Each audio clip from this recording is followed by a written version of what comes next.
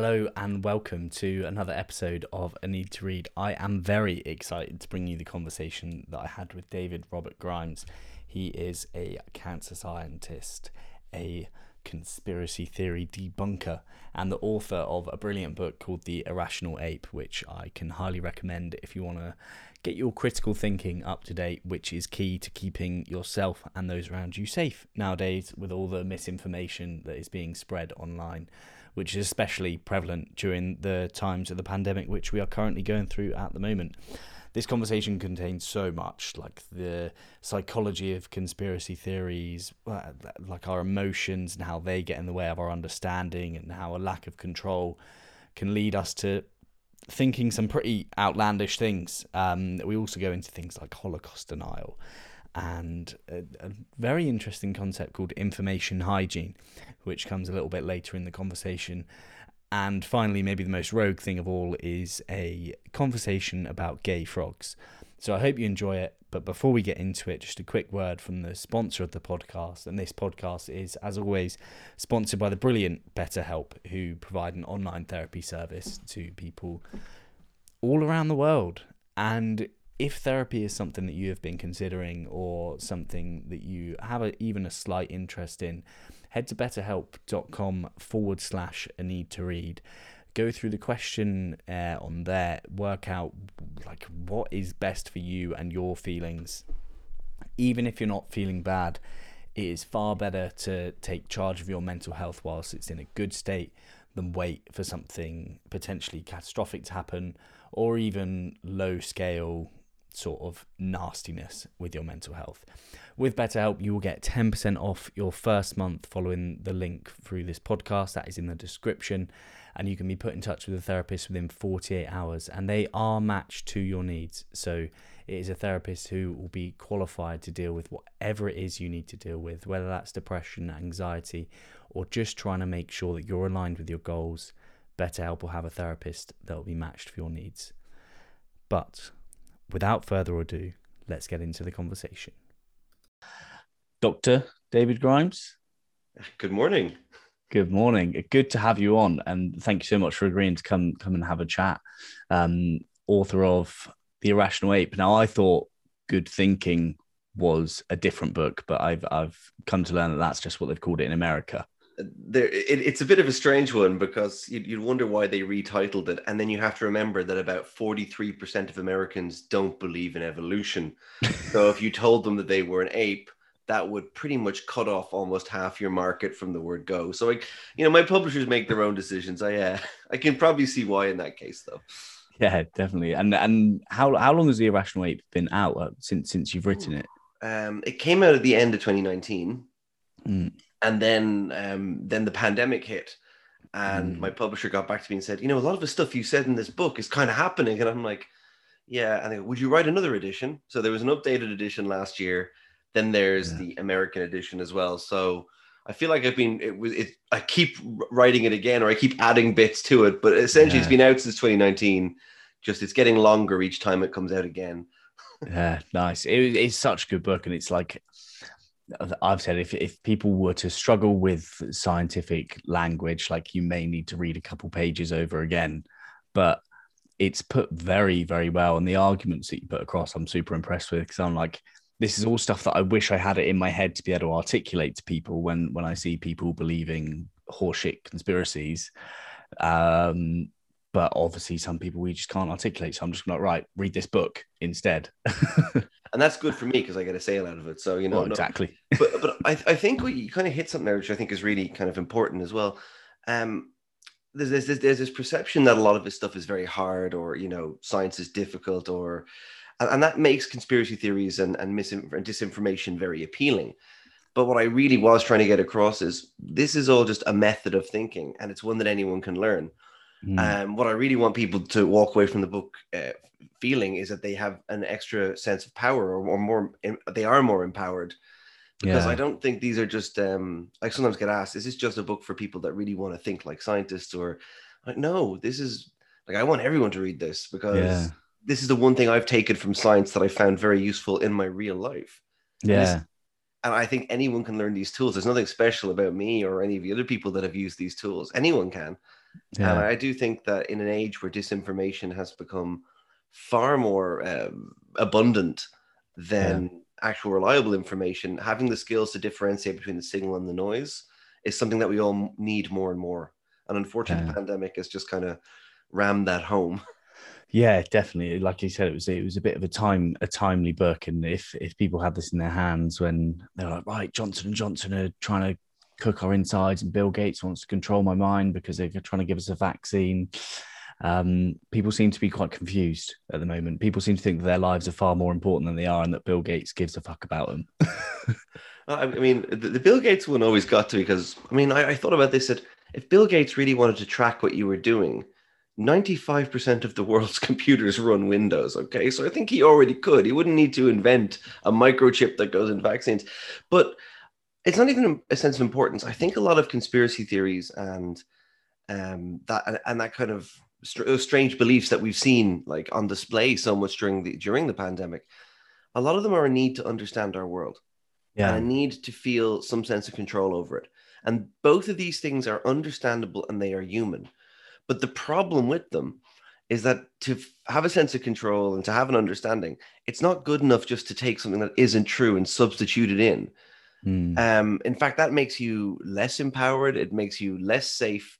It makes you more likely to cause harm to yourself or someone else. Really, the urge and what the stories people are telling, the narrative structure, the reason they exist makes perfect sense. Humans are storytellers. We love stories and they help us understand the world and our place in it. But unfortunately, if you pick the wrong story and you start believing some very toxic or noxious fiction, that is going to have bad ramifications. So I understand why people do it, but again, you still have to be very selective about what you choose to believe at the end of the day. Yeah, yeah, definitely. And just we'll just go back as it is to how it is that you came to do what you do and write the book. So what was your sort of journey into science like? Was that something you were keen on from school, or just kind of like you like, I'm good at this, I'm going to do it? I'm still not sure I'm good at any of it, but so I guess I've always just been very curious. I've always just wanted to understand things. I'll put it out there. I've been nosy. I mean, I ask a lot of questions of everything, and that's not always a good thing. You can ask my very irritated parents who had to rear me how fun that was. But one of the things when I started doing this, when I started communicating science to the public, I had a very naive idea that it was all about information deficit, that it was all about, if you just explain this really well, people will be happy. And Mm. very quickly, when I was writing on subjects like vaccination or climate change or nuclear power, or whatever it was, you'd start getting hate mail. You'd start getting a lot of pushback that you wouldn't expect. And Yeah. I realized and a lot of conspiracy theory, and this is years ago. I started doing this about 10 years ago now. And what I suddenly realized is there was a huge psychological component to why people believe things. Yeah. It's not just a case of facts or fiction. You can't disabuse someone of I think Jonathan Swift said that you can't reason a man out of a position by reason which he didn't obtain.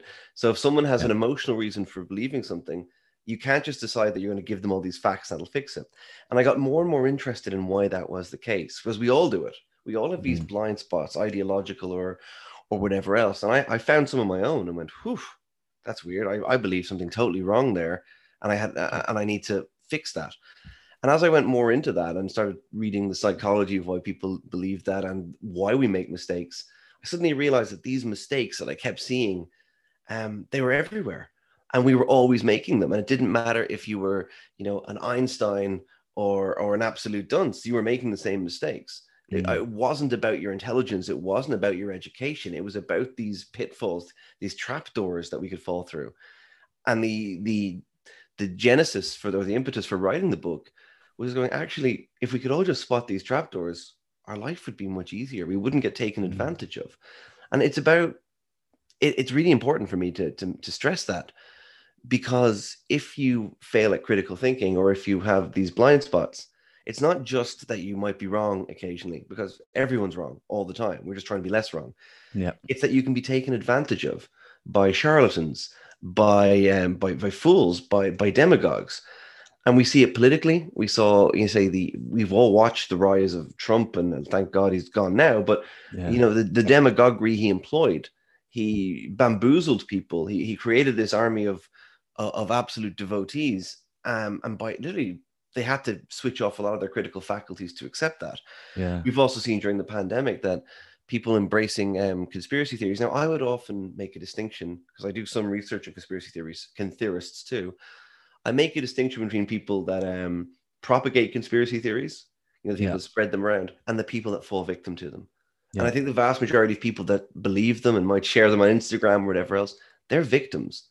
It doesn't make what they do okay, but it means that you use a different tool for dealing with them than you would with the people that they're coming up with this stuff in the first place. Yeah. And again, that's all because if your critical faculties haven't been sharpened, if you haven't really thought about the information you're being exposed to, you can become infected by it. Just like in the pandemic, information is infectious, disinformation particularly. Yeah. And we have to get really good at, immunizing ourselves against the bad effects of it. And that was really what inspired me to start writing this rambling tome. Yeah.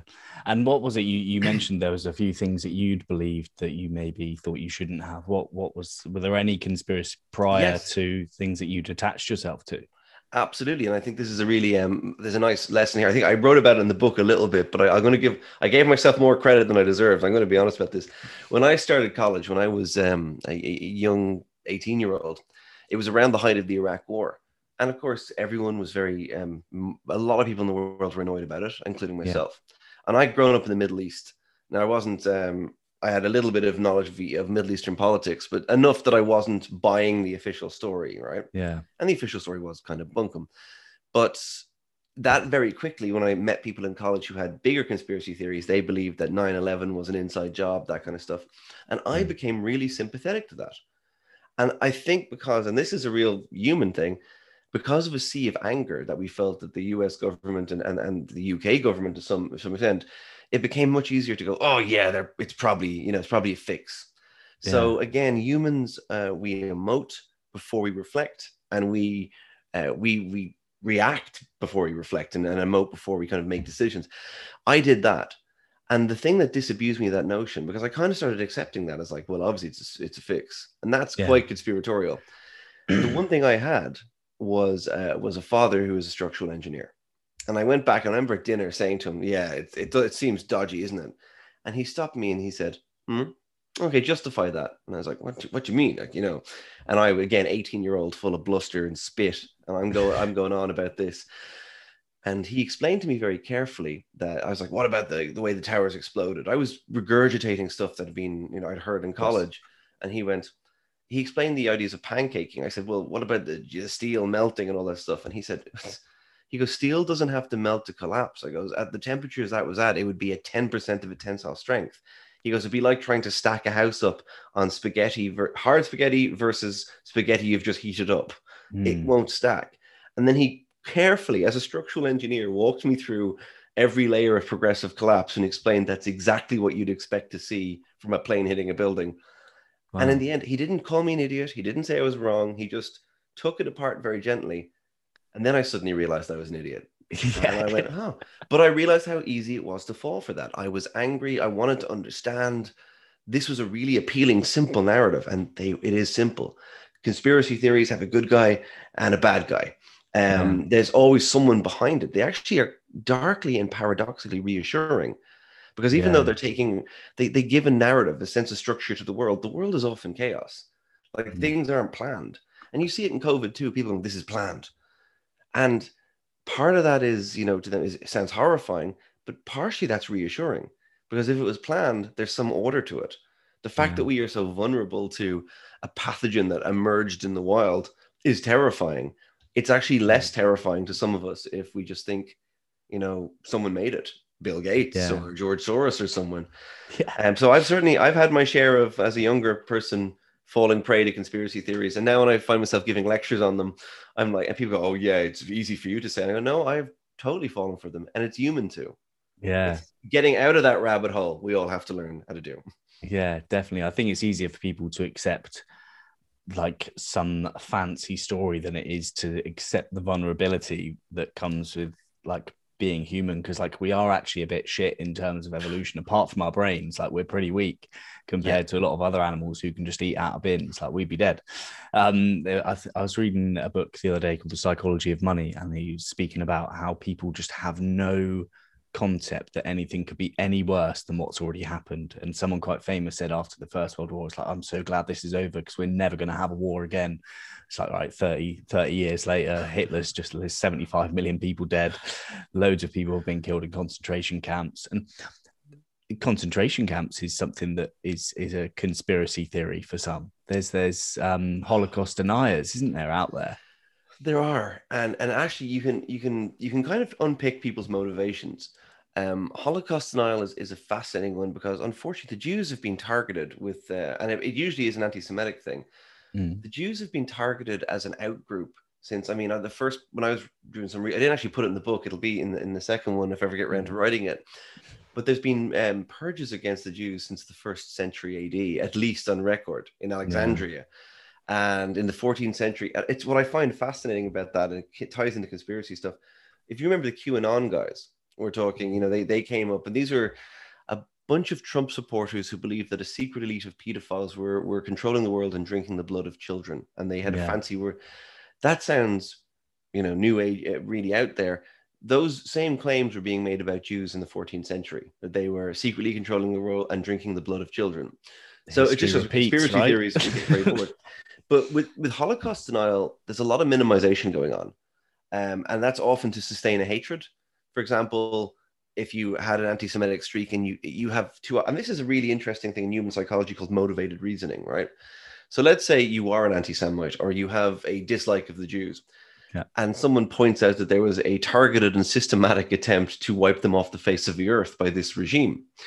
You have two options. You can either go, "Ooh, that's pretty bad," even if or you can minimize it and say, "Well, it's probably faked. It's not true." Yeah. And this happens a lot with beliefs. When you challenge people, you often find them denying the evidence. And this is a selective thing. It's kind of cherry picking the evidence. We call it motivated reasoning in psychology. So I think a lot of Holocaust denial is rooted, like the loudest Holocaust denialists are often anti-Semites. Now, to a horrible thought experiment, even if a raging anti-Semite shouldn't actually care in some respect whether the Holocaust was real or not. If they really want to hate Jews, that shouldn't affect them. But it does, because again, they want the Jews to always be bad. So therefore, they have to deny the Holocaust. So a lot of our reasoning, now that's an extreme example, because please let's never entertain anti-Semites. But in the extreme example, we often try to cherry pick reality to suit our worldview rather than update our worldview in the face of reality. And that's, you've seen that with COVID as well. You've seen a lot of the conspiracy theories. You've probably dealt with it yourself, where someone puts something absolutely mad out there and you try to gently disabuse them of the notion, and they double down on it and they just keep denying whatever facts you give them to sustain this fiction. And that is a huge thing in humans. Our beliefs are ideological. Our beliefs are very much, we identify with them emotively. They are us. They define our worldview. So therefore, when someone tries to correct them, it makes them very, very hard. And when we try to correct our own, it can make it very hard as well. Yeah. There was a part in the book when you spoke about Sandy Hook. And the Sandy Hook shootings and the people who are denying that. And weirdly enough, and I know this name may irritate you a little bit, but the first time I ever heard about that was at Alex Jones on Joe Rogan. He was talking about Sandy Hook. So I think he got in quite a bit of trouble for supporting the denial of the Sandy Hook school shootings, which, correct me if I'm wrong, it was 2000, between 2012, some guy shot his mum with a bolt action rifle, stole her rifle, goes into a school, shoots a load of 6-7-year-olds and a couple of teachers. And then there are people on the internet like, nah, they're just trying to control guns. This is all made up, and sending hate mail to the parents whose children have literally just been shot. Yeah. And that's exactly that. You've kind of got it in a nutshell. It was Adam Lanza, a very disturbed young man, took his Boltmaster rifle, killed his mother, and then in the end had killed, I think, between 23 and 26 people. The exact number, it is in the book, I can't remember off the top of my head. That's right. But mainly children and mainly 6 and 7 year olds. So it was one of the worst mass school shootings in America. It's really shocking they have so many that you have to kind of, Yeah, yeah. but You have to rate and them. but there was a there it was that was during the Obama administration, and there was already a very reactionary anti-Obama movement, as we well know. Look at the history of it now.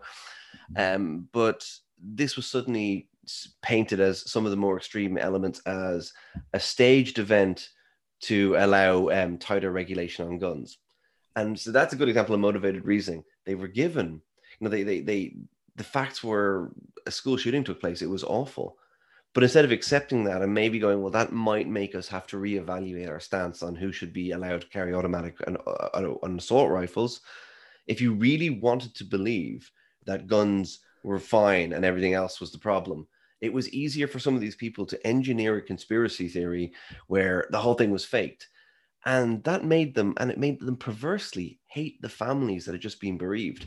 I mean, it wasn't just giving them abuse. They smashed up gravestones, which they claimed were fake, death threats, videos. Even to this day, if you look up some of the Sandy Hook families, you'll find this rabid, disgusting rants about them. And Alex Jones was absolutely, as a conspiracy theorist of the highest order, with his Infowars show, even he perpetuated this to a huge degree. And interestingly enough, he got sued, and he tried to use the free speech defense that can be used in the USA. And a judge basically said, no, if you're inciting hatred, if you're inciting human misery to this extent, you cannot use the First Amendment to guarantee your right to free speech. Yeah. So Alex Jones is now on the hook for quite a few quid on that.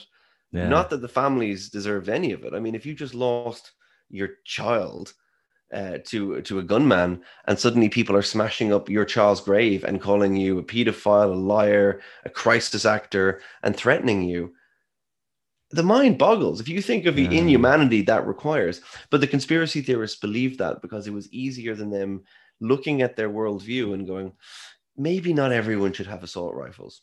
Yeah. And it's like, how many school shootings have been in England? I'm pretty sure there's none.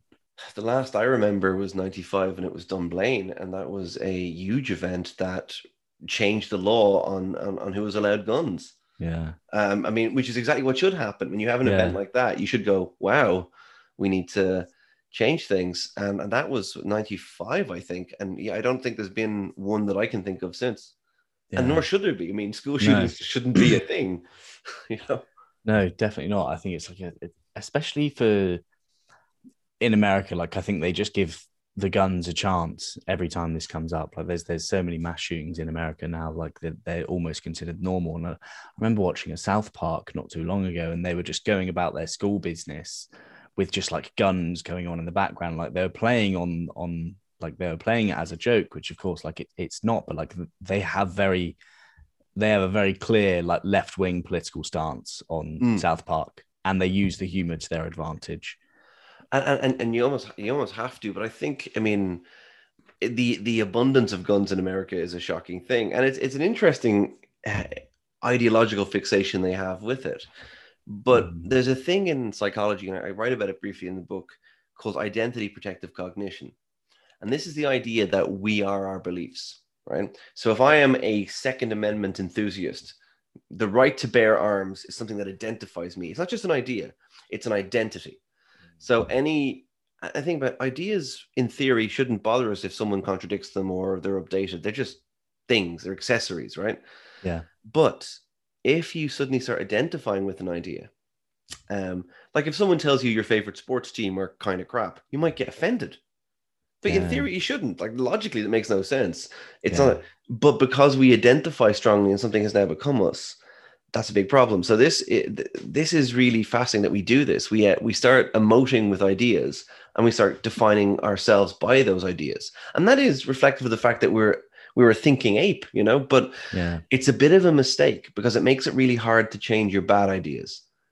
Yes. And if someone corrects you, or if someone gives you information that challenges your idea, like say that the Sandy Hook example, where these gun fanatics were told, hey, maybe not everyone should have assault rifles. It gets easier to accept more outlandish stuff to preserve your belief, rather than accept more obvious facts that would require you to update your belief or to Yeah. refine it. And unfortunately, that is a real thing. We are an emotive species. We are definitely very passionate. But we're very reactive, and that's not Yeah. always a good thing. It makes changing your mind hard, which is why, I mean, we really need to work at it. It's not something that is natural to us for Yeah. obvious reasons, I guess. How do you find it? Obviously, like I'm sure you're under scrutiny all the time by by the conspiracy theorists. How are you attached to the ideas, or well, to fact yourself to the point where it brings up emotions in you, or is it something that you've had to learn to like just put to one side, don't give them a receipt? Yeah, I mean, I'm this is a spoiler alert. I'm definitely human. I've checked. And which means I mean, I'm not immune to it. I'm not inured from it. The first time I started getting abuse from conspiracy theorists, maybe about a decade ago. And there's been times that I don't dwell on this because I don't want sympathy for it per se, but there's been times it's been pretty horrific. I've had to get the police involved a few times. I've had people find my home address. I've had people send some pretty graphic things to me. And then you deal with the low level abuse, which is, I mean, Twitter is just a cesspit. So that's Yeah. often abuse all the time. You have people emailing you. You have people writing hate blogs or editing your pages or it's a weird one. You have to, at some level, realize that the reason they're doing that is because they view you as a totem of people challenging their belief. And they're Yeah. emotively connected to these beliefs. So you have to be the bad person. Yeah. It doesn't make it fun to endure, No. but you can then view it a little bit more like a toddler having a tantrum than, I mean, I think my problem initially was like, I'm like, what? Why do they hate me so much? All I suggested was this, and it really affected me very badly. Yeah. I'm very prone to anxiety anyway. In the first few years of me doing this, it riddled me with it, I racked bet. me with kind of, and now I don't want to tempt fate. Now I'm slightly I'm better equipped because I can detach when someone is doing this to me. I can stop and go, firstly, this person, I choose my battles. This person is not a good use of my time. Yeah. And I should ignore them. And the second part I kind of go is the reason they're doing this is because you've rattled their belief structure. Mm. And that's a good thing because that might be the first little hint they need to start examining their own beliefs. Because the really important thing here is no one ever changes anyone else's mind. Never. What you can do, the best you can do, is give someone the tools to change their own mind and a better argument than what they already believe. And if you've rattled someone enough by existing that they are trying to diminish you, that means you kind of got to them with something you said. So that's not, I try to see as a good thing. It doesn't feel like a good thing when it happens, but I try to see the positive in it. Yeah. Yeah. Definitely. I suppose it's like it must have been an unnatural. Well, it is an unnatural amount of hatred or like abuse to get, and especially if you are prone to anxiety, like even starting the podcast, like I'm very fortunate. I very rarely piss anyone off, and there'll be a rare scenario where someone like will send a message, and I'm like my brain will go wild of to like why am I being attacked for this, and it must have been just a like really difficult to deal with. So when that anxiety came up for you, you say you're prone to it. Do you mind me asking like how it was you dealt with that? Yeah, I mean, it's evolved in a way because I wasn't prepared for it when it started, Mm. and the first few years I dealt with it in a very unhealthy way. I absolutely dwelt on it. I probably drank too much. I am Irish. I mean, let's be fair. That's the default state of being. Um, but I would almost like I get into these little internet dramas where I just talk about it, and I try to the mistake I was making is I was treating these people saying this horrible stuff as like as being rational, as like, and thinking I can, if I just try really hard, I can convince them that this is, that they're wrong or that this is unfair, or maybe I can reason with them. That was a mistake. Yeah. Because actually, if someone has gone down to the level of denigrating you, you disengage. You're like, no, you don't. You're not worth my time. Yeah. So the first few years, I dealt with it really badly. Over the years, I got slightly better because you suddenly, I have like a spider sense now. I can get what seems like an innocent comment on something nowadays and immediately know that I should mute that person. And the reason why is I've seen the pattern often enough, and I'm really good. I can spot it. Like it's the same way as a teenager, I used to get the head kicked off me when I moved back to Ireland. And to this day, I have a really good sense. I can be out like on a night out, and I can look at a bunch of lads and go, "There's going to be trouble there," and I can see it way before anyone else does. These are things you only learn to do with experience, where you're like, yeah. And it's the same now when I see, and it often phrases itself in the term of someone asking a question, but a very loaded question that is we call it jacking off, JAQing off, because if someone is asking a question, but the question is already presupposing an answer, like, well, why did, if that's true, then why does Bill Gates do this? Huh? And you're like, you see, you've already assumed that, so you kind of see these little tells and you're like, do I really want to give hours of my day? And I don't know how I got any work done when I was at the height of this, because I was constantly dealing with people that were incredibly and had no interest in good faith engagement. I have since realized I deal with vaccine hesitant parents an awful lot now. Yeah. And like I said, there's a big, I mean, vaccination is a topic that's very, very close to me, but there's a spectrum of vaccine acceptance. It's not just like I accept, I don't accept. There's a whole load of people in the middle who are not quite sure which way they lean. Yeah. I find that it is way better use of my time to sit with people in the middle of that spectrum who have questions, who have fears, but aren't, it's a waste of my time if I go to the extreme ends and try to convince the Naomi Wolfs of this world to change their mind. They're not gonna, and I'll just get more and more frustrated. If, however, I sit with a parent who's like, I'm really scared from what I've heard, I don't know. If I spend a half hour having a chat with them, no one's shouting at each other. We're just I'm like, tell me what you're scared of, and we'll talk about it. That's a conversation. And I suddenly realized that good faith conversation, that's what changes things. Yeah. But if you go to the extreme end, and you will find them online, they're the ones that'll comment, there's the ones that'll send stuff, they're the ones that will write blogs. They're the extreme end. You're wasting your time trying to convince them. But they're not the majority. The vast majority of people aren't screaming and shouting into the void. You might go on social media and think everyone's shouting, but social media is a self-selected subset of the population who are already extreme by definition. So picking your battles is really important, and knowing when not to fight, knowing what you don't have to. And that was really, for me, really positive, knowing that I didn't have to fight all the time, that I could just say, I'm going to walk away from this. Yeah. Because it's not worth either of our time. And once I realized that did make it slightly easier to deal with. The block button is your friend, and never be afraid of using it if you need to. Yeah. Okay. Definitely.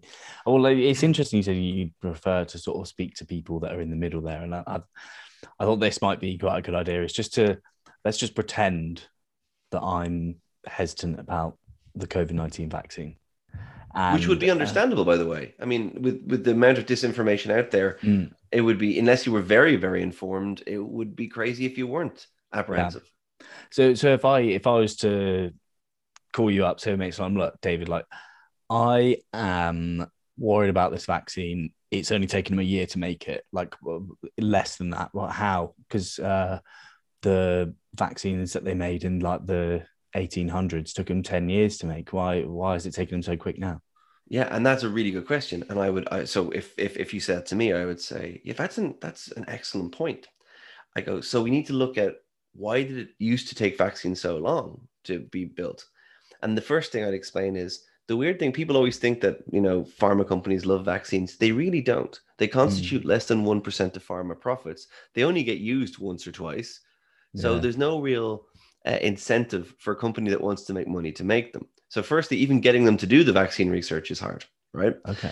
But the next part you'd say is, there's so many bottlenecks in the way of developing a vaccine. Firstly, the companies aren't really interested. This is why governments often have to step in and ask them to do it. They don't really want to. The research is usually marginalized. It's quite in the corner. And there's all these developmental bottlenecks that they go through. With COVID-19, we're in a unique situation that every government in the world has basically green-lighted a huge amount of research. Every pharma company has suddenly made this minority item they barely cared about, which is a headache for them. They've been given the impetus by governments and the World Health Organization to go and do it. We've seen all the things that usually slow down vaccine development being booted. So that's why it was so quickly developed. The next question I'd follow up is people's fears is it safe? Because that's really what people are concerned about. Yeah. Right? Then I tell you, here's how we assess safety, right? we kind of know what these things tend to do, right? We know, for example, if you have an ice pop and you slightly change the flavor, you still know what the effects of the ice pop generally are because you know Yeah. the ingredients of it and you know what to look out for. So when we do these clinical trials, we do two things. We look for safety signals that emerge, and you give it to tens of thousands of people and watch them. First, you just observe, and then you keep expanding those. So you go through phase 1, phase 2, phase 3. When you get to phase 3, you're doing it in humans. And then we do phase 4, where people don't realize, and we're doing it right now. We're seeing it with the AstraZeneca stuff. Mm. Phase 4 is even after you've approved a product and you find, okay. And when you approve a product, right, you're not just saying it's always safe, it's perfect. No, because that's unrealistic. You don't know Yeah. what could happen 10 years down the time. What you're doing is a very complicated form of risk balance where you're going, is this safer than getting the disease? Right. Yeah. And I suppose the analogy I'd use is it's like a seatbelt. There is a chance that if you were in a car crash, your seatbelt could decapitate you. There's a far greater chance it's going to save your life. And when vaccines are given, when you do this research, you have to factor that in. It's called the risk benefit analysis. You have to go, even if a bad side effect develop, is it rare enough that we still know that it would be overall safe?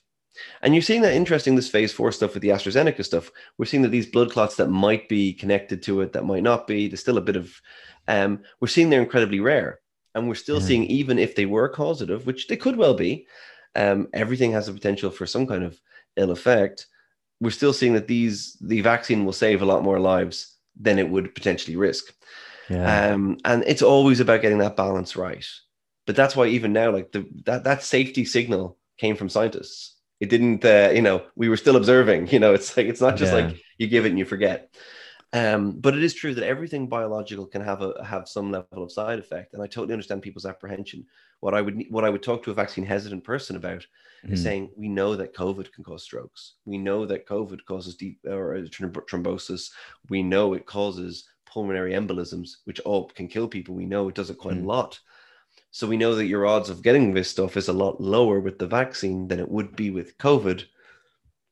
And, and the nice thing of these side effects, they're observable. So we now know, for example, if this is a side effect of the vaccine, we know what the signals of it are, and we can treat that person very quickly. Yeah. Because there are always, like, you've probably got vaccines before, and your arm getting all swollen and sore and things like that. Yeah. People can have anaphylactic reactions, they can have allergic reactions, but these tend to happen very soon, very close to when you get the vaccination.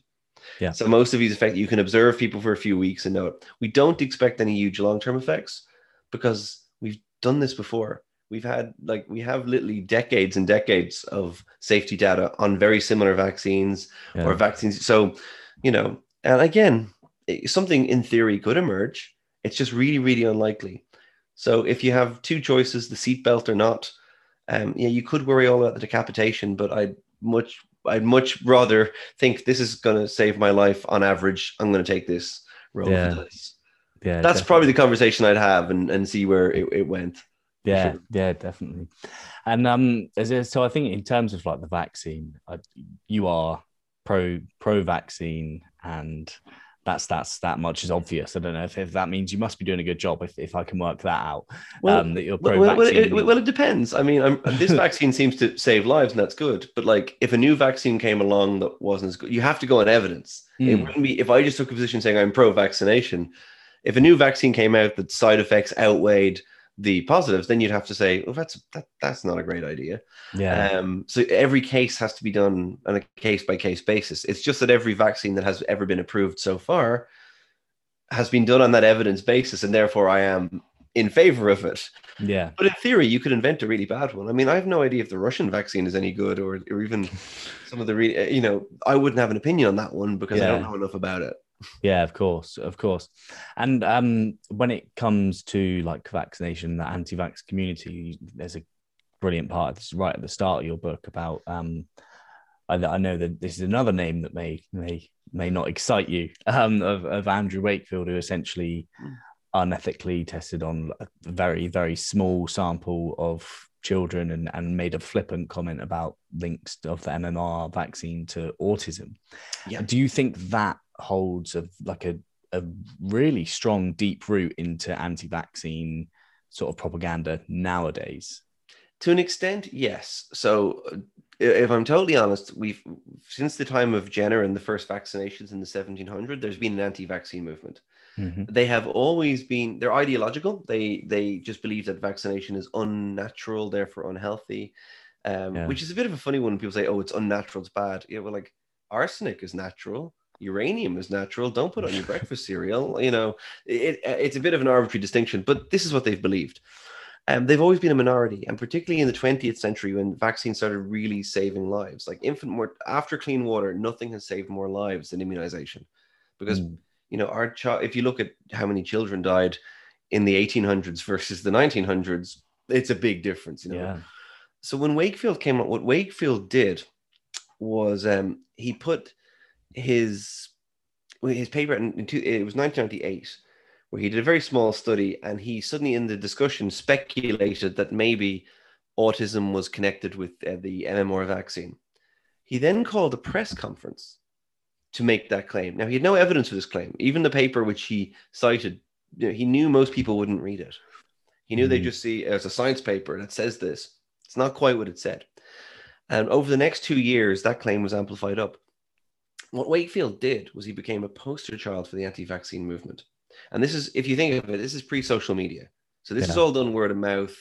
It was done in national newspapers. And it became such a big topic of conversation in the UK that vaccination rates dropped by up to 20% in some regions. Jeez. Now, measles is really infectious, right? Every single case has an R naught of about 18, which means it gives rise to about 18 separate cases. So this is why because it's so infectious, you want to immunize around 95% of your population just to stop it becoming endemic. It was falling to 60% in some places, 75 in London, 75 on average in the country, down from 95. And even though that sounds like it's still quite high, it's not high enough to stop it becoming endemic. Yeah. So there was measles outbreaks everywhere. Now, Wakefield was very quickly exposed, not quick enough, but it took a few years. He was exposed not only as a fraud, but he had taken money to make these claims. He was corrupt. He was unethical.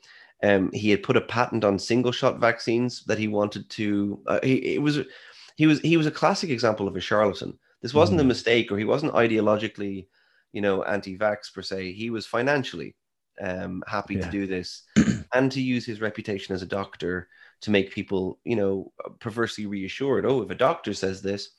So he abused the trust that society placed in him. And it kicked off the medical council suspended his license and really disgraced him because he deserved to be. The damage he has done, though, still perpetuates, because even though he's been debunked, it's become part of the anti-vaccine canon. And it's a very strong one, because autism is something that people have in their availability heuristic, right? We no longer think, and it's kind of a privileged position.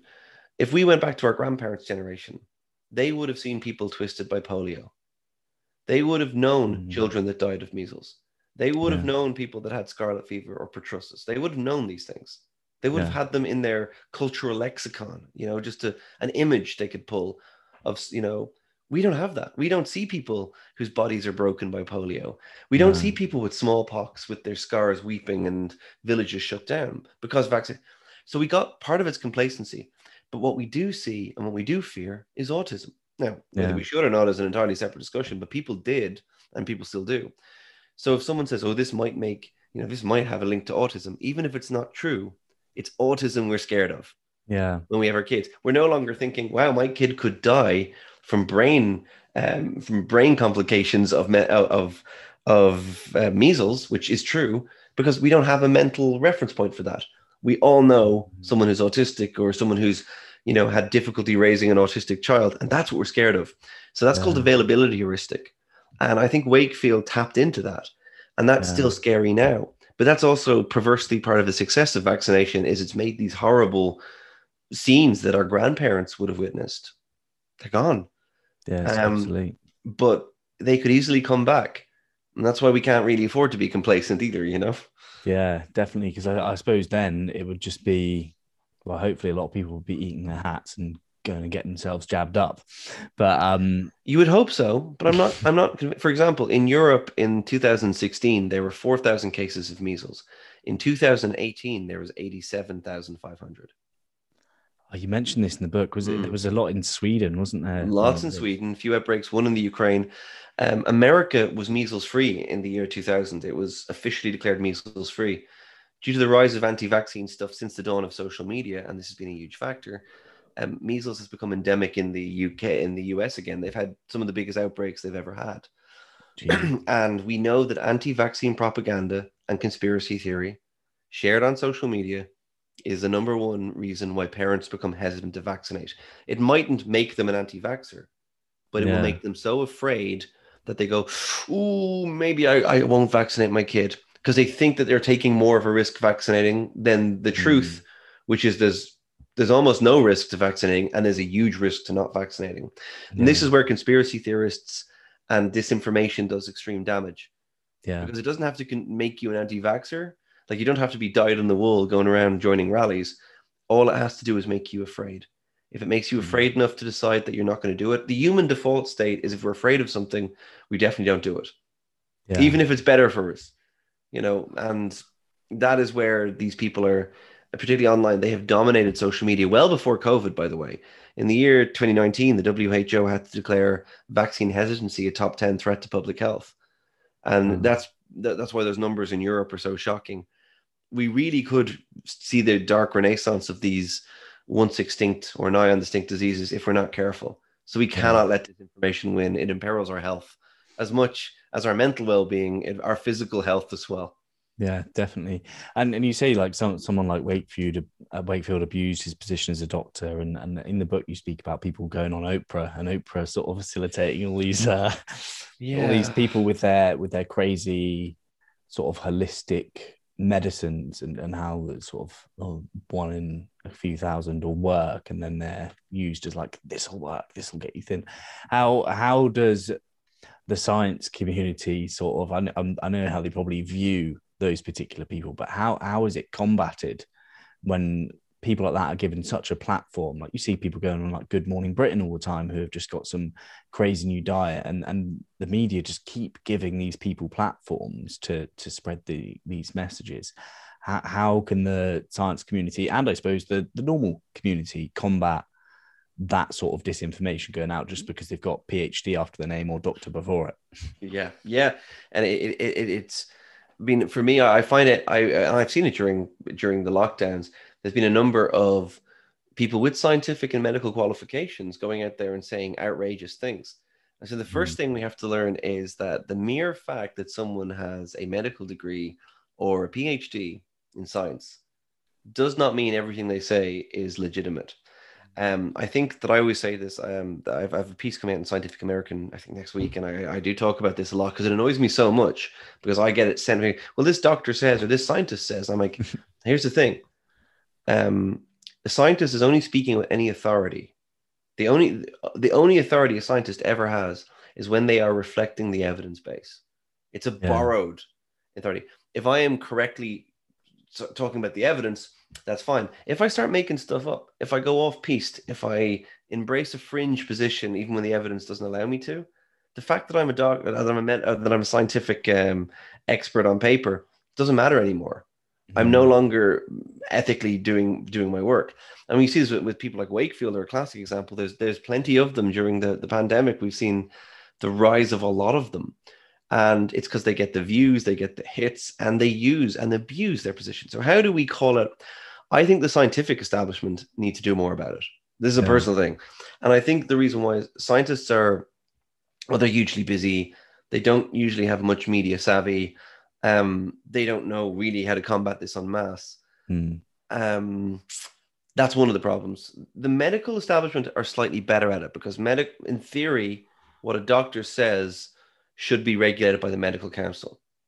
Yeah. But around the world, that differs, and also they're reluctant to get involved.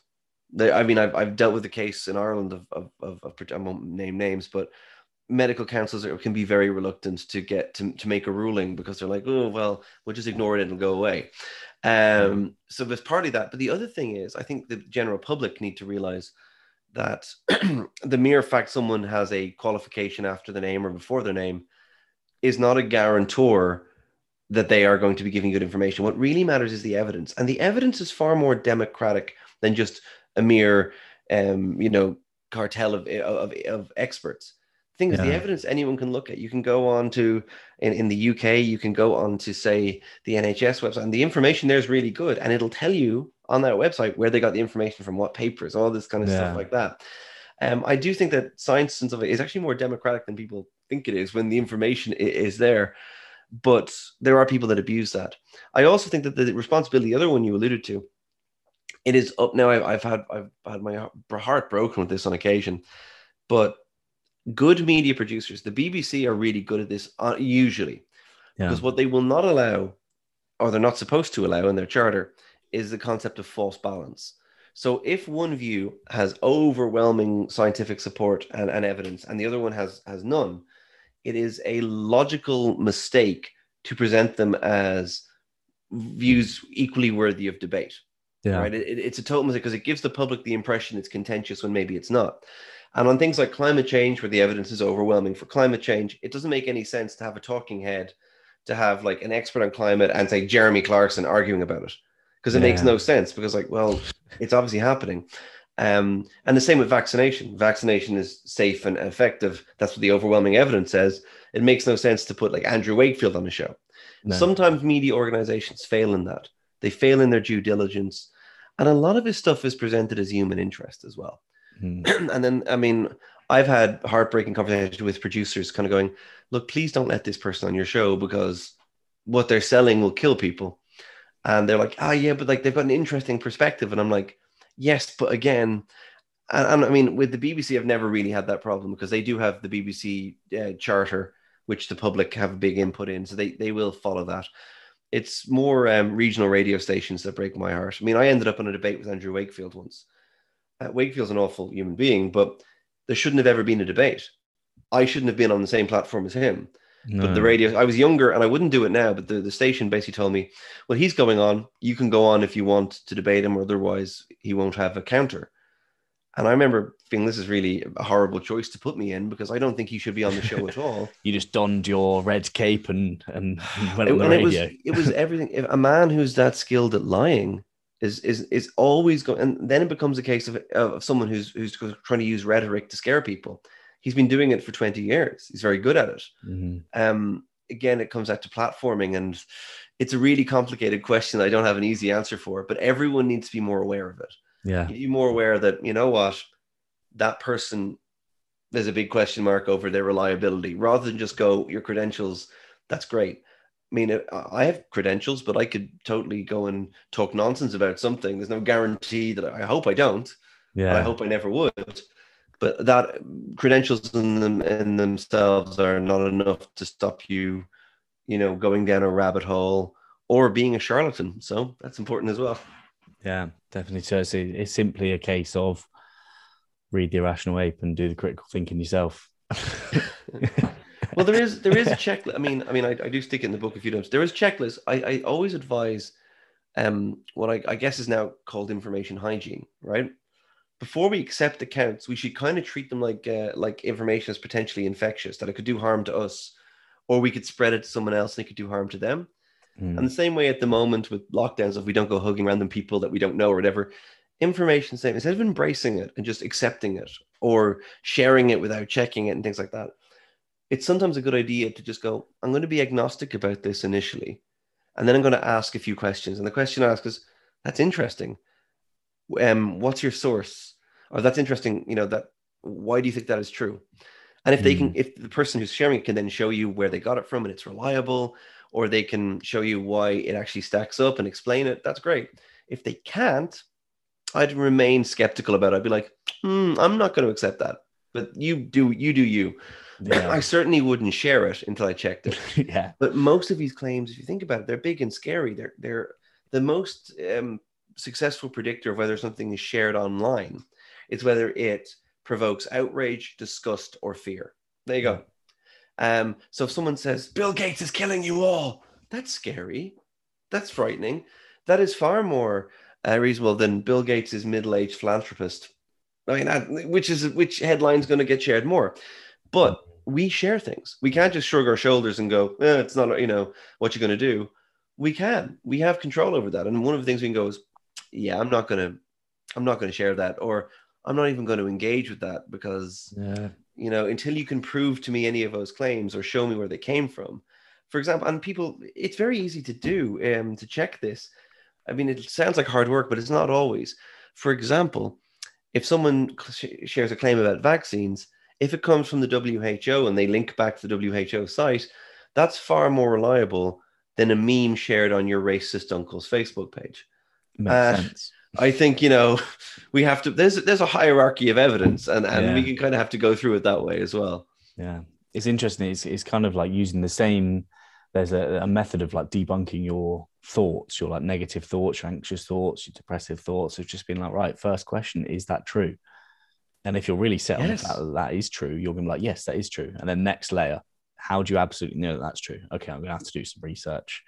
And there's another four, but they're more for like your emotions. But like, just is it true? Yes or no? If you think yes, how do you know it? If you think no, how do you know it? Like, Yeah. But that's actually brilliant, because that's a great example of what's called a Socratic dialogue, where mm, it's questions and answers before you accept anything. And I think the fact that that is to do with emotions is really important too, because actually most of our beliefs, we might think that they're facts and figures. We are really emotive creatures, right? We are, and we know from all our psychological stuff and everything else. But even when it comes down to how we interpret the world around us and what we accept as a fact or not, it's not, facts and information aren't impartial. They're always triggering some responsiveness. So asking those questions, I mean, when you come across, say, the same thing you'd ask yourself, what you've described there, the thing for checking whether your mental state is an accurate reflection of how you're feeling. If this information makes me feel a certain way, is it designed to? That's one thing I would say. Like, mm, and we know that, for example, if information makes you feel really scared or angry, or realize that it might be engineered to do that, and that's often what conspiracy theories are. But even when you have your own belief, and I think this is really important, I think that there is no shame in changing your mind. There is only shame in refusing to change your mind when the evidence really demands that you should. So what I would say to people is, be proud of changing your mind, but also question yourself as much as you question anyone else. Kind of go, why do I believe that? Should I believe that? mm. And feel absolutely fine in changing it if the information goes, it's okay to. If more of us could do that without a stigma and without feeling there's a stigma, a lot less of us would fall down rabbit holes.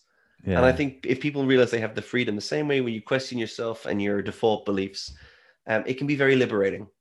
And Yeah. I want people to feel liberated, not enslaved by this. This is not a series of diktats. And you've read the book, obviously. Yeah. It's all about using this Empowering. stuff to make, yeah, well, to protect yourself and also to make everyone's life a bit happier. And I think Yeah. that's quite liberating. I think when you realize that the world isn't quite um, as rigid as maybe we impose on ourselves, or there's a little bit of nuance as well in the world, and that's beautiful too. Yeah, yeah, definitely. Well, I was very quick to recommend it to like one of my friends, and I think I've seen she shared it a couple of times. Siobhan, she loves the fact that you narrate it as well, because I like she's such a logical thinker. I was like, right, you are gonna love this book. Oh, that's great. So hopefully that it'll spread the message. She's got a larger platform than I, so it will hopefully get into a lot of minds and make people's lives a lot better. But just before we wrap things up, and I don't know how long this story takes, but I have heard you speak about this on a podcast before, and I know I think you probably know what is coming up. But I'd love to hear about the gay frogs. So yeah, I should do a screen share because it is a classic. If I don't know if you can put this clip in, but it's brilliant. So this goes back to an Alex Jones thing, and yeah, Alex Jones is a guy. He's fascinating because I'm 90% sure he's putting it on, and then Mm, again and then part of me is like, no, you couldn't put on that level of extreme anger. If you ever watch Alex Jones in video clips, he's banging everything. But in yeah. one of these, in one of his Infowars things, he talks about a gay bomb, and a gay bomb is a long-standing, like a lot of conspiracy theories, it has a root in like a grain of truth that's been misunderstood. And it was true that the US military did look at weapons in the 60s that would, they could creates make enemy soldiers attracted to each other, right? And then the reason they didn't pursue it is it was a really dumb idea, so they put that in the bin. But Alex Jones comes across some of these old declassified documents and goes on this rant, and then he elaborates as only Alex Jones can. And at one stage, he turns to the camera and he screams, "I don't like them putting chemicals in the water that turn the freaking frogs gay." And then he starts banging the desk, and it's brilliant. It's absolutely brilliant. So it's I had it as my ringtone for a while when he called me. And his anger levels are just off the chart. Like he's just it's performative, but it's very much. But it's interesting again just to see. I thought no one that would never take on. There is a subset of conspiracy theorists who really do believe that. So that is interesting. To our knowledge, there is no chemicals being put in the water to turn the frogs gay. Just to reassure any listeners or viewers. Yeah, and even if there was, that's okay. Hey, those frogs can live the life they choose, and it's not your place to judge them. Right? Yeah, exactly. That's brilliant. Thank you so much for coming on. Where is your favorite place for people to find you outside of obviously the book? As long as you're not sending me too much abuse, most places. Not your address. you'll get me. Yeah, not my address, not anymore. Made that mistake once. You'll find me on Instagram at David_Robert_Grimes. You'll find me at Twitter at DRG1985. And you'll find me at my website, which I really need to update, at www.davidrobertgrimes.com. I'm easy enough to find, I hope. Yeah, excellent. Well, I'll put links to all of them in the description, but thank you so much for coming on. That was an enlightening it's been an absolute pleasure. Conversation. And thanks for if you need anything else from me, if you need like random information, if I've said something dumb that needs to be re-recorded, let me know. I don't know. I think you were definitely not dumb in this conversation. You've done all right. The hangover has definitely kicked in a bit because I said, I have one whiskey last night, and then I had more than one whiskey. More than one. And then I said, but I'm getting too old. Like I'm 36 now. So it's just, I'm of the, I can't handle, like it was only 2 or 3 whiskeys over a whole night and I still feel like death warmed up. So yeah. And it's only going to get worse tomorrow because it's the 2-day thing. Yeah, it is. I'm done. I have to just give up. I have to go teetotal. It's the only option for it. Not even the scientists are immune, but thank you so much for coming on, pleasure. David. Listen, I'll have a great day and sure, I'll talk to you at another stage. Right? Yeah. Take it easy. Bye-bye. Well, there you go. A brilliant conversation with a brilliant mind. And thank you so much for listening. I hope you found that conversation helpful in confusing times, really, to be alive and to have an Instagram account, I would say. So that is it in terms of that episode. You're all absolute legends. Thank you so much for listening. Of course, as always, if you need therapy, if you want therapy, or if you're interested in it, it's betterhelp.com/need-to-read, and that'll get you 10% off of your first month. If you want to make the investment in yourself, then you know where to go. If you need anything else from me, always feel free to pop any questions over via email or give us a follow on Instagram at @need-to-read with the number 2 and not the word. But thank you so much once again. Love you. Bye.